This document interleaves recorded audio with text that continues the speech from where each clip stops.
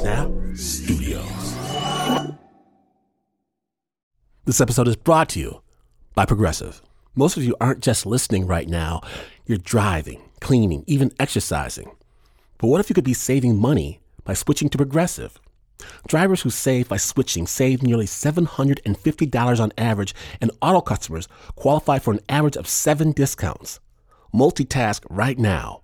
Quote today at Progressive.com. Progressive Casualty Insurance Company and Affiliates, national average 12-month savings of $744 by new customers surveyed who saved Progressive between June 2022 and May 2023. Potential savings will vary. Discounts not available in all states and situations.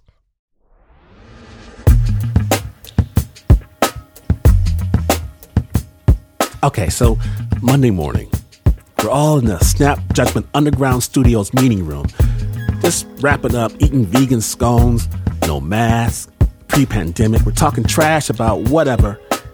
We get a knock on the door. It's Suki Lewis, Alex Emsley, and Sandhya Dirks, the reporters from KQED, and they're talking about, can we use this room? Mark said we can meet here for some super secret podcasts about police records, and they look serious. No fooling around. It turns out they are serious. It was early days of the California Reporting Project, a massive collaboration investigating police internal affairs. And since then, I've heard rumors, whispers of what they were up to in that room, but it's all been hush-hush until now. After 2 full years of painstaking investigation, we get to peer behind the curtain. Sensitive listeners should know this story does contain references to sexual misconduct by police. We proudly present On Our Watch. It's a partnership between NPR and KQED, a podcast series hosted by Suki Lewis. And for the very first time anywhere, we're taking the full hour to broadcast episode 2, Conduct Unbecoming. Snap Judgment. Okay, Officer McGrew, how long have you been employed as a peace officer with the California Highway Patrol? Over 13 years. Okay. It's September 2016, and Officer Morgan McGrew, a white guy in his 30s, is being questioned by Sergeant Jimmy Ryland. And what is your current assignment at the West Valley area? McGrew's a VIN officer, so he checks out-of-state or salvage cars to make sure they're not stolen and have working safety features. McGrew or someone like him has to sign off before you can get your car registered or legally drive it in the state. So we're looking at appointment at 10 o'clock in the morning. Sergeant Ryland printed out a copy of McGrew's Outlook calendar, and he brings up an appointment McGrew had about 5 months earlier, back in May. The driver's license that's copied on there at the bottom, that's presumably the person who came in that brought the car in that day? Correct. Do you remember her as the person you dealt with that day? No. Does she look familiar to you? Not really, no. I don't remember. I don't recognize her. Okay. I'm going to tell you. But then, as Sergeant Ryland presses him, McGrew does start to remember some details. I think her son was with her. Her son? How old was her son? I don't remember. At any point during this appointment, did you have a conversation? Yes. That weird blank sound you hear is because the woman's name was redacted by the California Highway Patrol. What was the conversation about? I tried to explain to her several times that she needed to get the light fixed. She kept on saying that she didn't understand. McGrew speaks English. The woman mostly speaks Spanish. And that's when the conversation suddenly takes a turn. He gives her 2 options. She can get her car fixed. Or we could get a hotel room. Or a motel room, something like that. I don't remember the exact words. What did you mean when you asked her, when you suggested to her to get a motel room? What does that mean? To be intimate. Okay, so you were proposing to her a motel room for the purpose of having sexual relations with her? Yes. Why would you ask her that question? I don't know why I said it. Was it a joke? I guess. Are you trying to be funny? No.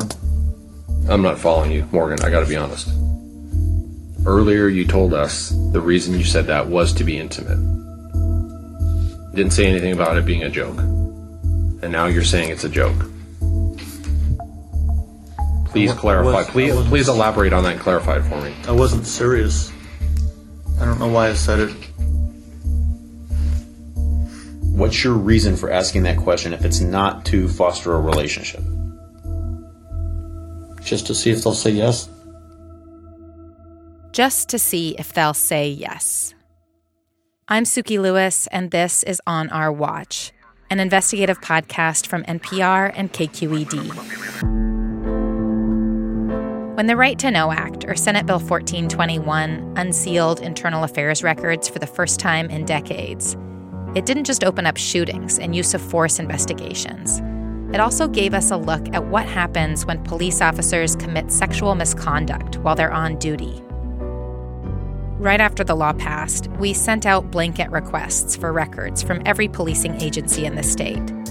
Now, 2.5 years later, many agencies are still dragging their feet, so we don't have a complete picture. What we do have is an analysis of over 100 sexual misconduct cases, and here's what we can see so far. Most of the victims were female, women and girls, and in a lot of these cases, they were people who were vulnerable, easy to exploit. They were arrestees, confidential informants, incarcerated people, sex workers, and explorers, teenagers interested in a career in policing. We found most of the time they did not or could not give consent. And then there were the cases where the coercion was more subtle, and that's what we're focusing on today. So while this episode is explicit at times and there's language some may find offensive, you're not going to hear about violent assault. The two cases we're looking at are both from the California Highway Patrol, or CHP.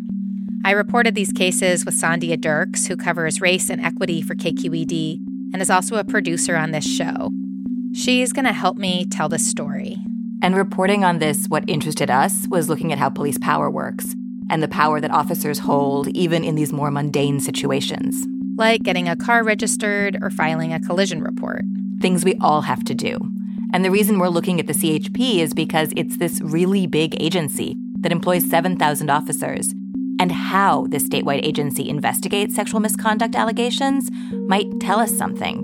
Not just about this agency, but how smaller agencies with fewer resources and less oversight might also deal with these kinds of issues. We're focusing on the investigations into two officers.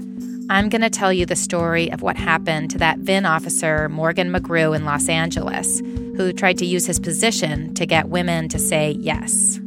And I'm going to tell you the story of another officer, a front desk officer named Frank Miranda in the Bay Area. A woman says he harassed her and used police resources to do it. Neither Frank Miranda nor Morgan McGrew responded to multiple requests for comment. These men didn't work together or even know each other as far as we can tell. But if you take their stories together, this pattern starts to emerge, which shows not just what police sexual misconduct looks like, but also how departments treat victims who come forward and officers who cross the line.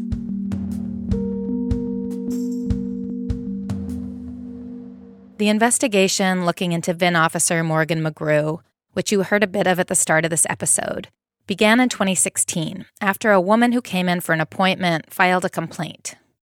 The case was given to Sergeant Jimmy Ryland to investigate, and the records show one of the first things he did was start going through McGrew's Outlook calendar so he could figure out who the women were who'd made appointments and find out if McGrew had said anything weird or inappropriate to them.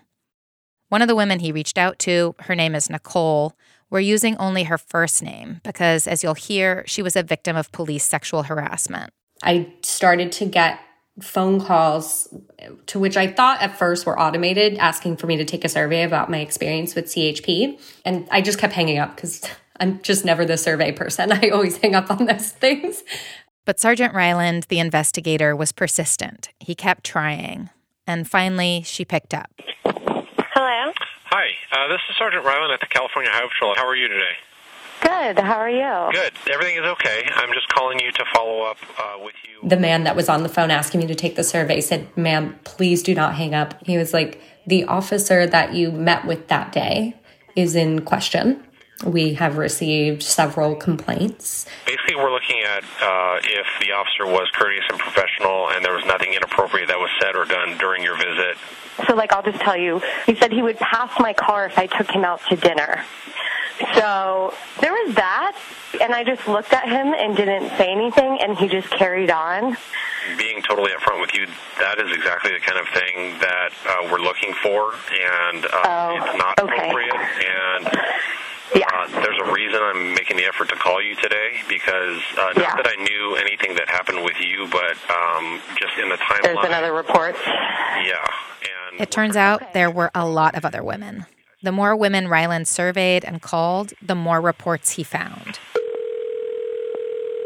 These are the recordings of those calls from the Internal Affairs investigation.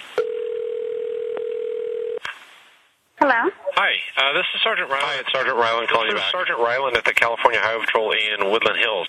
Nothing's wrong. I just wanted to follow up with you on an appointment that you had with us back in January to have your vehicle inspected. As soon as I got your voicemail, I knew exactly what it was. Over the next few months, Ryland reaches out to around 150 women who'd had appointments with McGrew. I still remember that day. I remember it was a rainy day that day. And not everyone gets back to him. But Ryland can see McGrew had a pattern. He told me he would make an exception and I could come in a half an hour early before the office opened. So when I went in, everything seemed fine. He, took maybe 5 or 10 minutes looking at my car. And did the officer engage you in any conversation during your encounter with him? Normal chit-chatting me, weather bullshit. And then he definitely made some inappropriate comments. 15 women told Ryland that McGrew made comments that ranged from asking intrusive personal questions to outright proposing sex. I'll always, take a cute girl. Oh, when can I take you on a date? He was like, okay, well, I'll pass your car if you go to dinner with me. A hotel and dinner? Dinner. Well, we could go get a room, have dinner or something. Wine and stuff like that. And I was like, oh, I don't drink. 4 women tell the internal investigators that McGrew offered them a quid pro quo. I'll pass your vehicle if you'll go on a date with me or to a nearby motel with me. Asking for sex in exchange for an official favor could be seen as soliciting a bribe, which is a crime. He was like, oh, this is my phone number, so you can call me whenever. He had actually got my phone number from the system. He sent me a text message directly to my cell phone. 2 women shared with the investigator text messages that McGrew sent from his secret burner phone, soliciting sex after he got their phone numbers out of his police database. Cops are not allowed to use police databases to look people up for personal reasons, so this could be a crime too. So I do remember thinking that it was weird, kind of an odd thing for a police officer to say. 100% inappropriate. Feeling a little bit uncomfortable. Kind of shocked. It wasn't like he was trying to ask me out. It was like he was trying to sleep with me. Cops are not that friendly. But I didn't want to be too disrespectful, cuss him out or anything, because he is an officer, If this is happening with other people, I feel badly that I didn't say anything, but I also, I don't know, I feel badly that I'm saying anything now. I don't know. I mean, he was nice. There's a line when not professional and nice becomes something more than that. Right. Yeah. All right. Thank you. Bye. Bye. Thank you so much. Okay. Bye. We don't know the identities of all these women because their names were redacted in the records we got from the CHP. We do know that 21 women told Ryland that McGrew propositioned or harassed them. The review we did of about 100 cases of sexual misconduct from multiple agencies shows that McGrew was not an anomaly. 32 officers were repeat offenders who'd engaged in sexual misconduct with multiple people before they were investigated or stopped. We'll get back into McGrew's story later in this episode. Sandhya is going to take it from here and tell you about the other CHP officer we looked into.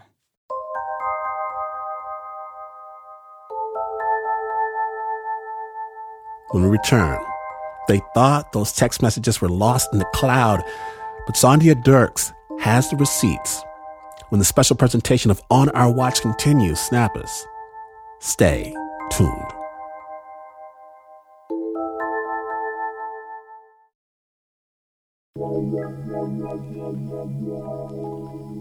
Welcome back to Snap Judgment. You're listening to Conduct Unbecoming, from On Our Watch. It's a brand new podcast from NPR and KQED. Sensitive listeners, please be advised. This segment contains depictions of police sexual misconduct. Snap judgment. Officer Frank Miranda worked the front desk at a CHP office in Northern California. In 2017, his bosses started looking into some emails they found on his computer. How many total women do you think you have engaged in communication with through the state email system for personal reasons? I don't have an exact number, sir. A woman would come into the office to file a collision report or ask about points against her license. And that's where she would meet Officer Frank Miranda. There's been a few people who provided me compliments while working at the front desk. It started out as light flirting, maybe a little more than that. And then she said, hey, here's my phone number, you should give me a call. Here's my number, call me. Here's my phone number, give me a call. And he'd follow up with a text or an email. Hey, boo, what's up with you? What are you doing this weekend? Let's meet up when I get off of work. Hey, just thinking about you. Or, hey, you look sexy. Then he'd begin to ask for things. Here's Miranda, reading some of his messages out loud to the internal affairs investigator. Can you send me a picture? Can you send me a picture? Show me some pictures of your body, babe, of what you are wearing right now. Hey, take a picture for me. Let daddy see. And he'd take pictures for them, too, during his graveyard shifts at the Quiet Patrol Station. I would go into the restroom and try to send them a quick picture if I didn't have one. Internal affairs also talked to these women. You send me pictures of his pants down. I was taking a picture like, hey, look at me. Miranda would upload the photos from his phone to a flash drive, the records show.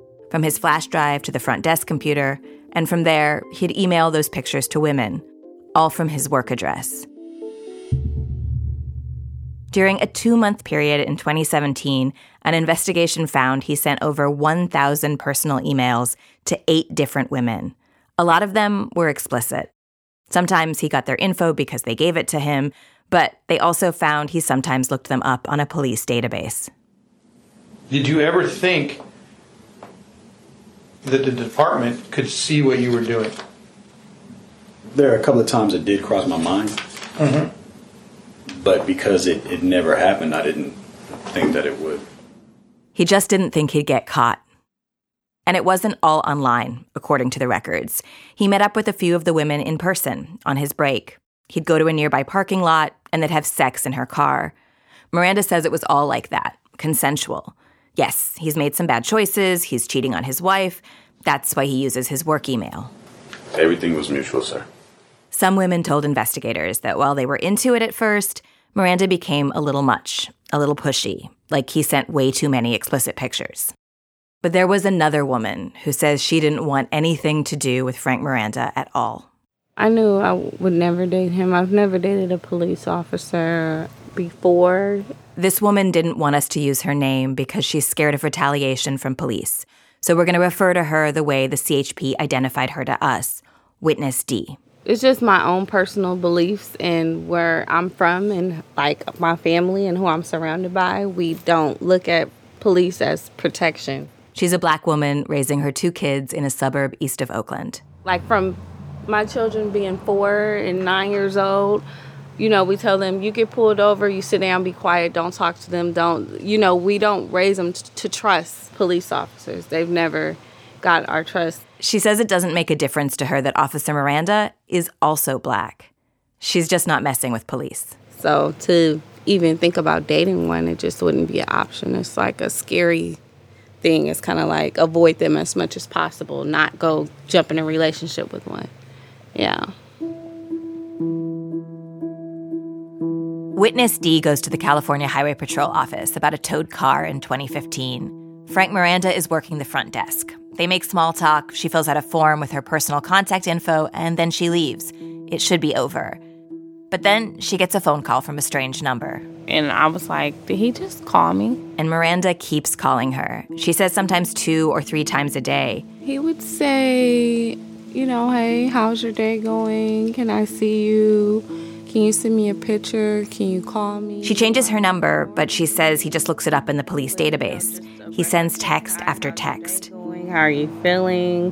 What are you doing? Why are you ignoring me? And then she says she blocks his number. He calls from a new one. And some days, there will be dick pics. You just never know what you're going to get. And in these photos, he's in his uniform with his gun.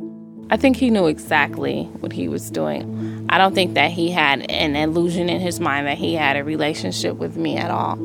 I think he knew what was going on. I think he was just hoping for one day she'll give in. Frank Miranda would later tell investigators that they were just friends, that nothing sexual was going on.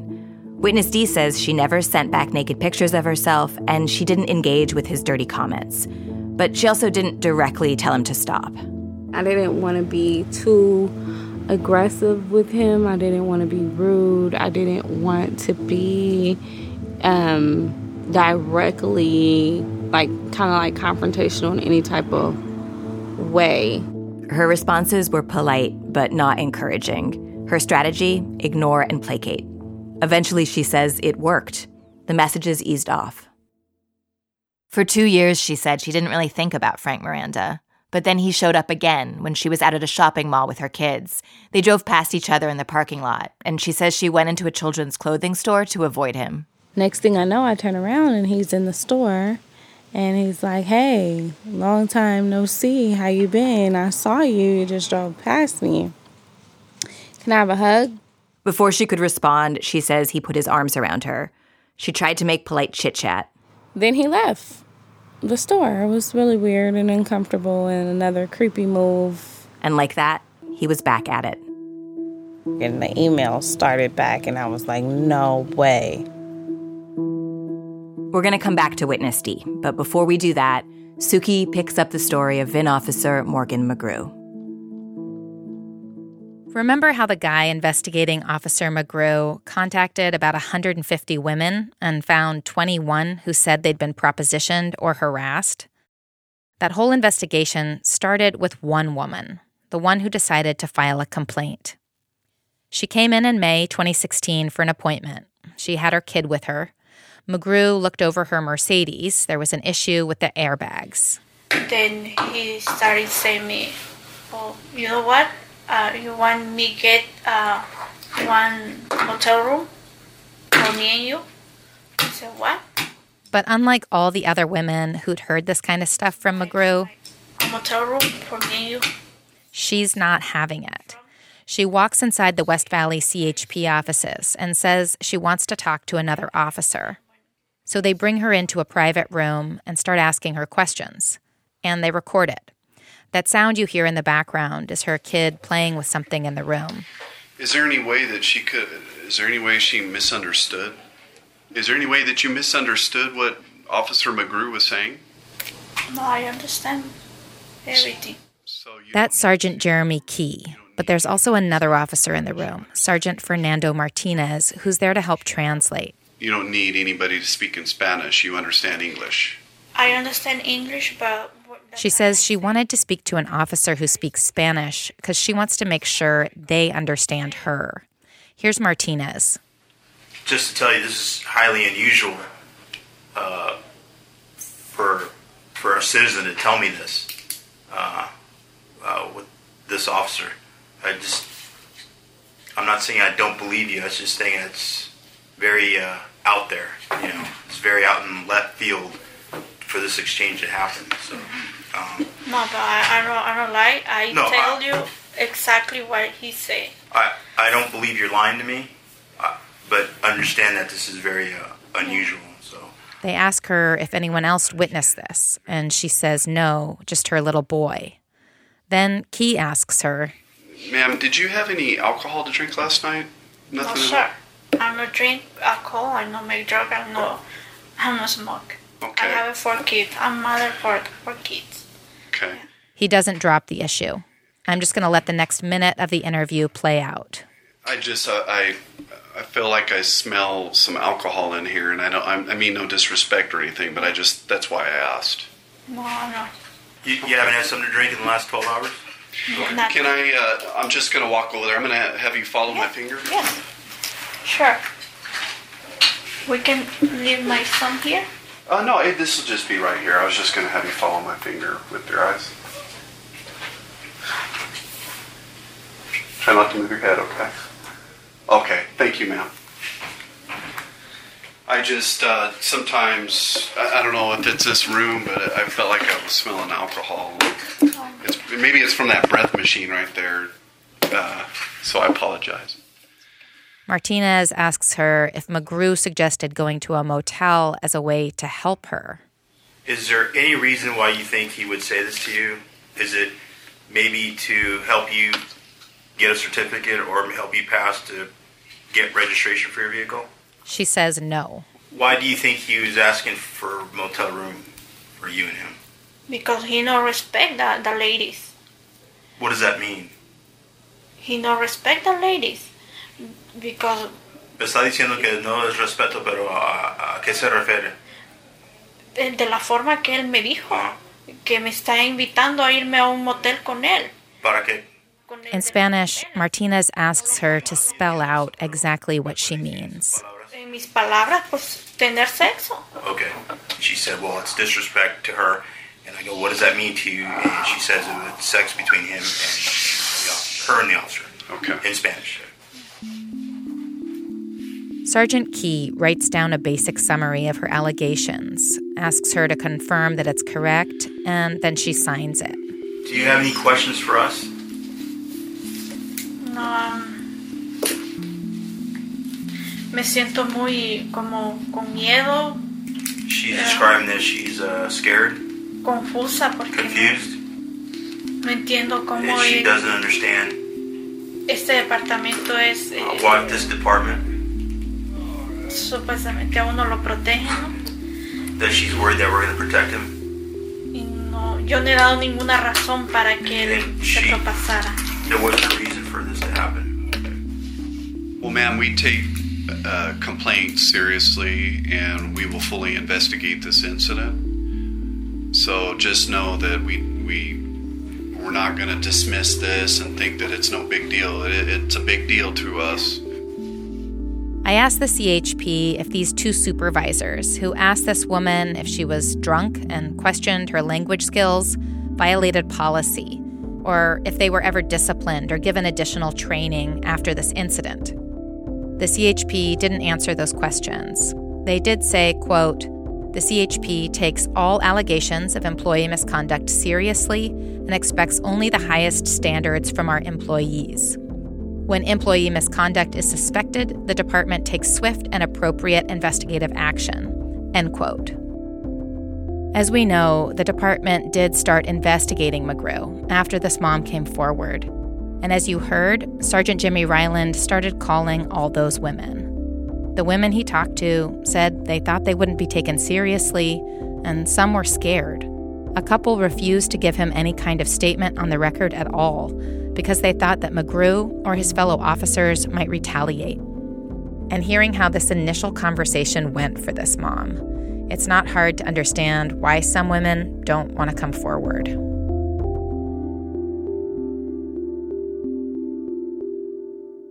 In our other case, witness D didn't make a complaint, at least not at first. Not even after Frank Miranda popped back up in her life and her inbox. And the email started back, and I was like, no way. Witness D says she decided she was going to try to handle Officer Miranda her own way and sent him one last email. I replied by email and asked him, could you stop messaging my wife as if I was someone else? She says she posed as her own made-up husband, and she wrote this, quote, "It appears that you and my wife are having an affair and have been for years, looking at all these nude exchanged pictures. What is going on?" End quote. When she didn't hear from Officer Frank Miranda again, she says she relaxed. She thought it was over. But just a month later, Witness D and her boyfriend were out, and they stopped for gas. She says she stayed in the car while her boyfriend went inside the station. When he came out, she says he was upset. He asked her if she'd been sleeping with a cop. I was like, why would you say I'm having an affair with an officer? And he was like, well, the police just called my phone and they said that you're having an affair with one of the officers. And I was like, yeah, right. All she says she could think was, why were the police calling her boyfriend? And how could they frame what had happened as an affair? Surely the phone rang again. Witness D says she recognized the number that popped up on her boyfriend's cell immediately. She would. It was the same CHP office number Miranda had used. This time, she answers, not her boyfriend, and she puts the call on speakerphone in her car. Hello? This is Sergeant Lau with the CHP. Okay, hi, how are you? Sergeant Kirat Lal with the California Highway Patrol, Officer Miranda's supervisor. Lal is recording the call. He doesn't mention this on tape or ask for her consent. We got this tape from the CHP, and you'll hear parts where her name and her boyfriend's name are redacted. Why wouldn't you call me? Why would you call? How would you get his information? There was an email that was sent from your email address, and it was addressed from your husband. So that's how I got a hold of your husband. Witness D says this call comes out of the blue. She says she sent that email from her own email address. So it doesn't make sense for Lal to be calling her boyfriend. The email didn't have her boyfriend's name in it. It didn't have his phone number. They didn't have the same last name. As far as she knows, there's nothing that would connect them. Yes, but again, I would like to know how you got my name or number. Well, I got it from doing some follow-up.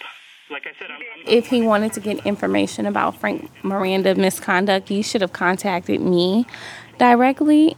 I felt like at that point I was being harassed by these two officers at CHP. I'm talking to you right now, but if we're going to talk to each other, I would appreciate some honesty because first and foremost, you didn't call me, which I would have been the victim. Secondly, why would the police go around her, the victim, somehow hunt down her boyfriend's phone number to tell him that she and Miranda were having an affair? Like I said, I have several nude photos of your officer. Okay. Inappropriately naked, and that's not something that I'm interested in even going forward to. I was actually filing a harassment complaint. She says it felt like a threat. Like I said, you're an officer, he's an officer. So I'm a sergeant. Oh, you're a sergeant. I'm not sure what the difference is in that, but both of y'all police. So y'all both can easily get my address, my phone number. Finally, Sergeant Lau asks her if she'll come into the station and make a statement about Miranda.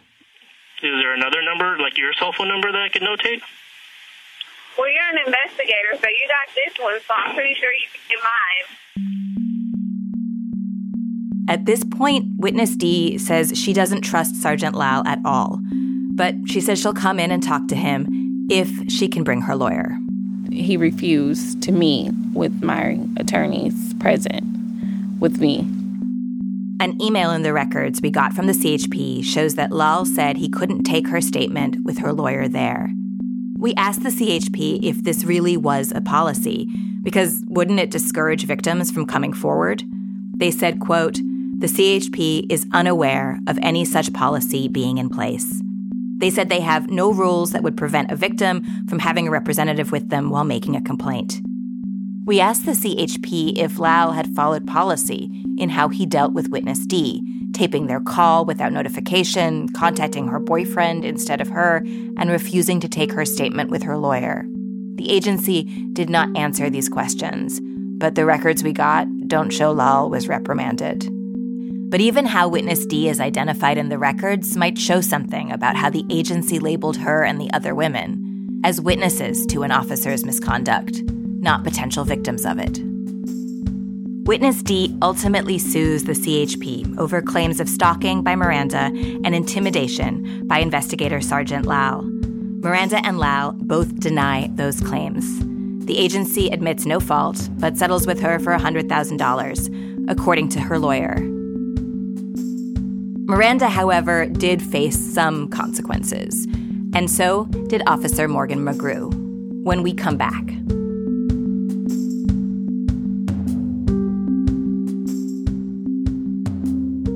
You're listening to a special Snap Judgment presentation of the podcast On Our Watch. Stay tuned.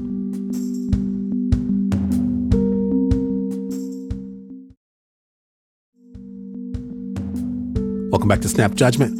My name is Glenn Washington, and today's episode, Conduct Unbecoming, comes to us from the NPR and KQED podcast On Our Watch. Sensitive listeners, please note the following segment depicts sexual misconduct by police. Snap Judgment.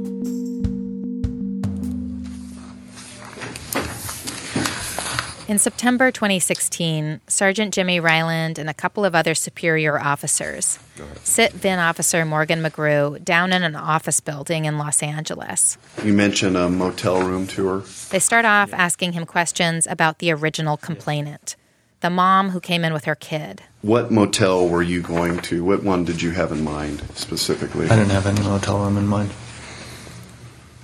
And did she seem happy about the comment? She was confused. What else do you remember about your conversation with her and your encounter with her? I think I gave her son a sticker, CHP sticker. Like any internal affairs investigation, McGrew's been given advance notice of this interview and been allowed to prep. McGrew also has a union representative there with him who pops in from time to time with objections. Over the course of 2 days and about 9 hours, they go over all the evidence. Can you provide us with an explanation as to why you store condoms in your departmental locker? And each of the allegations made by the women that Sergeant Ryland had surveyed and spoken to on the phone. Like the woman who said McGrew suggested he handcuff her in her car. So from your recollection, during your time as a VIN officer, you've never made a comment to anybody about getting in the backseat of the car with them? Or the woman with a disability who said McGrew said to her, "You don't look disabled from here." Or this woman. She alleges that you commented to her that, and I'm quoting this, "You're young, but not too young for me." McGrew's response to almost every allegation? I don't remember how many times. I don't remember texting her or what I texted her. I don't remember the exact words. I don't know what my wording is, but... It's interesting that you don't remember a whole lot. All we're asking you is to give us the information up front without us keep having to ask you. McGrew very haltingly admits to flirting with women, texting women from his private burner phone, and propositioning them. His justification is that it's really not that big a deal because he was never going to act on any of it. To have her say yes and then to not follow through with it, which was my intention. I do ask them the questions to see if they'll say yes, to see if they would say yes, to see if she'll say yes, but to not follow through with it. Unbelievable. I know, it's unbelievable. Completely unbelievable that I would be so stupid. In fact, the internal affairs investigation finds that he did date and have phone sex with at least one of the women he propositioned on duty. The records show he sexted another for weeks afterward. Is there anything you would like to say on your behalf? I was completely honest during this investigation. I'm seeking help so this never happens again. I wish I could apologize to these women and take away their fear or any negative feelings they have towards the department. The investigation uncovered 21 of McGrew's victims, but the CHP also made the decision to limit the scope of it. They didn't survey anyone who was underage, and they only looked at Officer McGrew's 2.5 years as a VIN officer, not the 10 years he'd worked at the CHP before that. In our other case, the case of front desk officer Frank Miranda, his sexual misconduct apparently went back a ways. Here's Sandhya. In 2013, the records indicate that Miranda's fiancé showed up at the CHP and told his bosses that he was cheating on her, and he was doing it at work. Miranda got a warning, but he didn't stop. He was told again, and again he didn't stop. All right, it is August 1st, 2017. Time is 9:05. We are back on audio recording with a administrative interrogation of Officer Frank Miranda, ID number 195. That's when his CHP bosses discovered all those hundreds of explicit pictures, videos, and emails on Miranda's work email account. The department said it found them because of a routine check. But the timing, just 3 weeks after Witness D's email to Miranda, the one where she says she pretended to be her own husband to get him to leave her alone, is weird. He admitted to sending those messages for years. So if they were doing these checks on any kind of regular basis, how did they miss them until now? Just for the record, your laptop photos, there was 193 that were inappropriate, sexually explicit type photos. and your desktop had 663. Sergeant Kirat Lau and a couple of other supervisors sit down with Miranda and his union rep and start going through the evidence they've got against him. Again, like any internal affairs investigation, he's been given advance notice of this, and he's been allowed to prep for the interview. When it comes to witness D, Miranda says that their, quote, friendship was mutual, consensual. Did you send her any photos? From what I recall, they were G-rated photos. I don't recall sending any provocative or sexual photos to her, sir. Okay. Miranda did admit to sending those pictures to other women he had sexual relationships with, but not witness D. A few days ago, you stated that you had taken a picture in uniform with your penis hanging out. Is that correct, in the men's bathroom? Yes, sir. Why would she tell me that she received a photo and describe it just like that? Honestly, I don't know, sir. I don't recall sending her any sexual photos, sir. Why would she tell us that she's seen that photograph? How would she even know that photograph exists? I don't know, sir. Maybe she did receive it. I don't know, sir. Okay. All right, Officer Miranda, before we conclude our interrogation, we'd like to give you this opportunity to provide us with any information that you would like to be considered part of this investigation. Gentlemen, I've never abused my power. I've never abused the badge. I've done everything that I thought was correct. I'm coming to you as a humble man, as a humiliated man of what occurred. I never meant to tarnish the badge and the legacy of the Highway Patrol. Okay, Frank, appreciate that. 11:35 will conclude this interrogation. The CHP fired both Officer Frank Miranda and Officer Morgan McGrew. What the agency didn't do is investigate either of them for potential crimes. They're interested in hiding behind the cloak of a bad apple and getting rid of him. And when you got rid of that one problem officer, they think everything's fine. That's Bowling Green State University criminal justice professor Phil Stinson. I talked to him about the McGrew case. He's one of the few researchers in the country who focuses on studying police crime and misconduct. His research found that sexual misconduct is one of the more common types of police misbehavior. This is normalized behavior within the police subculture in many places. Part of the reason he says that policing hasn't experienced a Me Too moment is because it's a male-dominated field where sexual harassment is largely ignored. He says it's not every officer. But I can tell you that most police officers across the country could tell you of a colleague who engages in this type of behavior. In fact, in about a third of the cases we reviewed, we found evidence that other officers knew their colleague had engaged in sexual misconduct and didn't report them. That actually happened in McGrew's case. One of his colleagues admitted to investigators that he'd heard McGrew had made a pass at a woman during an appointment. He never raised it to superior officers. He says he forgot about it. It's not like other police officers or internal affairs investigators necessarily condone this behavior. In both the McGrew and Miranda cases, you can hear the investigators get frustrated with the officers, even disgusted. Still, their focus seems to be on the dishonor the officers have done to the badge. Could you please read the Code of Honor aloud, please? Yes, sir.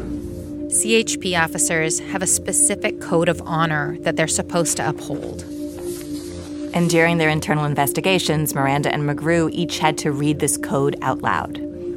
I, a member of the California Highway Patrol, subscribe in good word and deed to the following.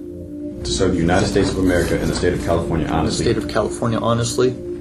The agency found both officers broke this code. To uphold and maintain the honor and integrity of the California Highway Patrol. But not that they broke the law. Internal Affairs has the power to decide whether to let the district attorney know about officer misconduct. If they don't think it's a crime, they don't tell the DA.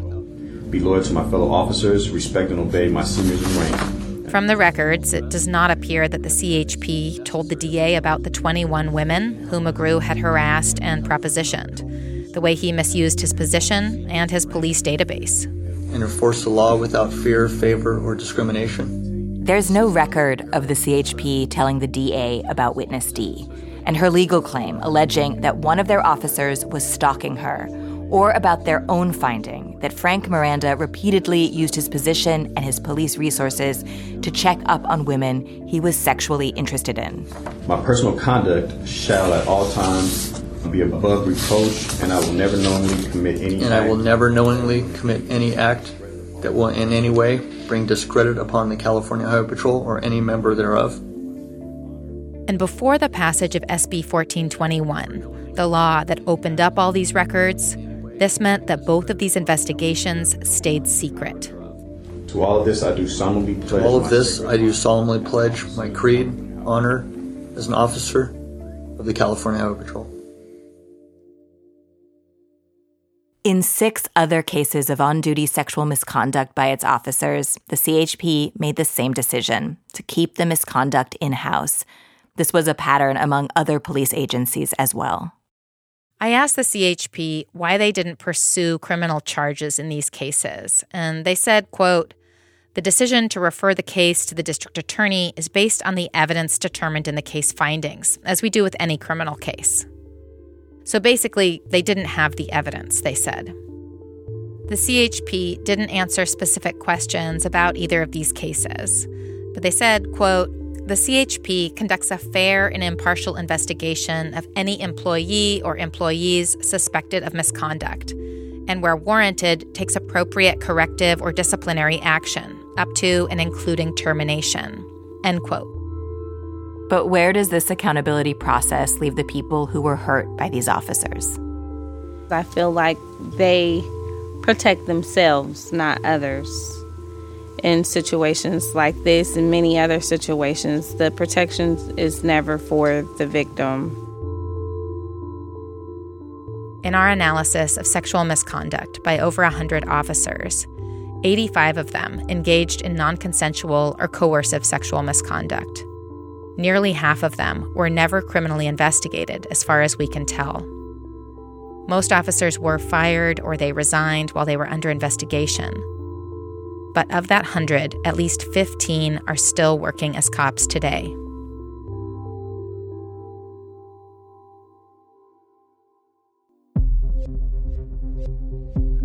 From NPR and KQED, I'm Suki Lewis. And I'm Sandhya Dirks. This is On Our Watch. The show is produced by me, Suki Lewis, Adelina Lancianese, Cynthia Betubiza, and Nina Sparling. Ho Ching-nan is our data reporter. Susie Nielsen helped with data entry, and Barbara Van Workum with research. Editing by Leela Day, and our senior supervising producer, Nicole Beamster-Bohr, with help from Alex Emsley. Josh Newell engineered the show. Original music by Ramteen Arablouei, who also composed our theme, and Carl Harms. The records highlighted in this podcast were obtained as part of the California Reporting Project, a collaborative effort of 40 newsrooms created after the passage of Senate Bill 1421 to investigate police misconduct and serious use of force. Special thanks to Jerry Holmes, Joe Shapiro, and Kelly McEvers. Liana Simstrom and Emily Hamilton are our project managers. Mark Ristich and Snap Judgment, thank you for letting us use your studio. Special thanks to our First Amendment lawyer, Thomas Burke, who sued the CHP for us in order to get these records. Thanks also to Micah Ratner and Rebecca Hopkins.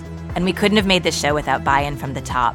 Thank you to NPR's Nancy Barnes, Neil Carruth, Anya Grunman, Bob Little, and Steve Nelson, and KQED's Erica Aguilar, Holly Kernan, Ethan Lindsay, and Vinnie Tong.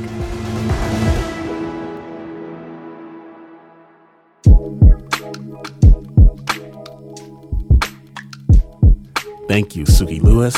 Thank you, Sandhya Dirks. That was On Our Watch, the brand new 7-part podcast from NPR and KQED. The result of a 2-year, massive investigative undertaking. Each episode dives into a different aspect of the shadow world of police discipline. And if you haven't already subscribed to On Our Watch, you know what to do.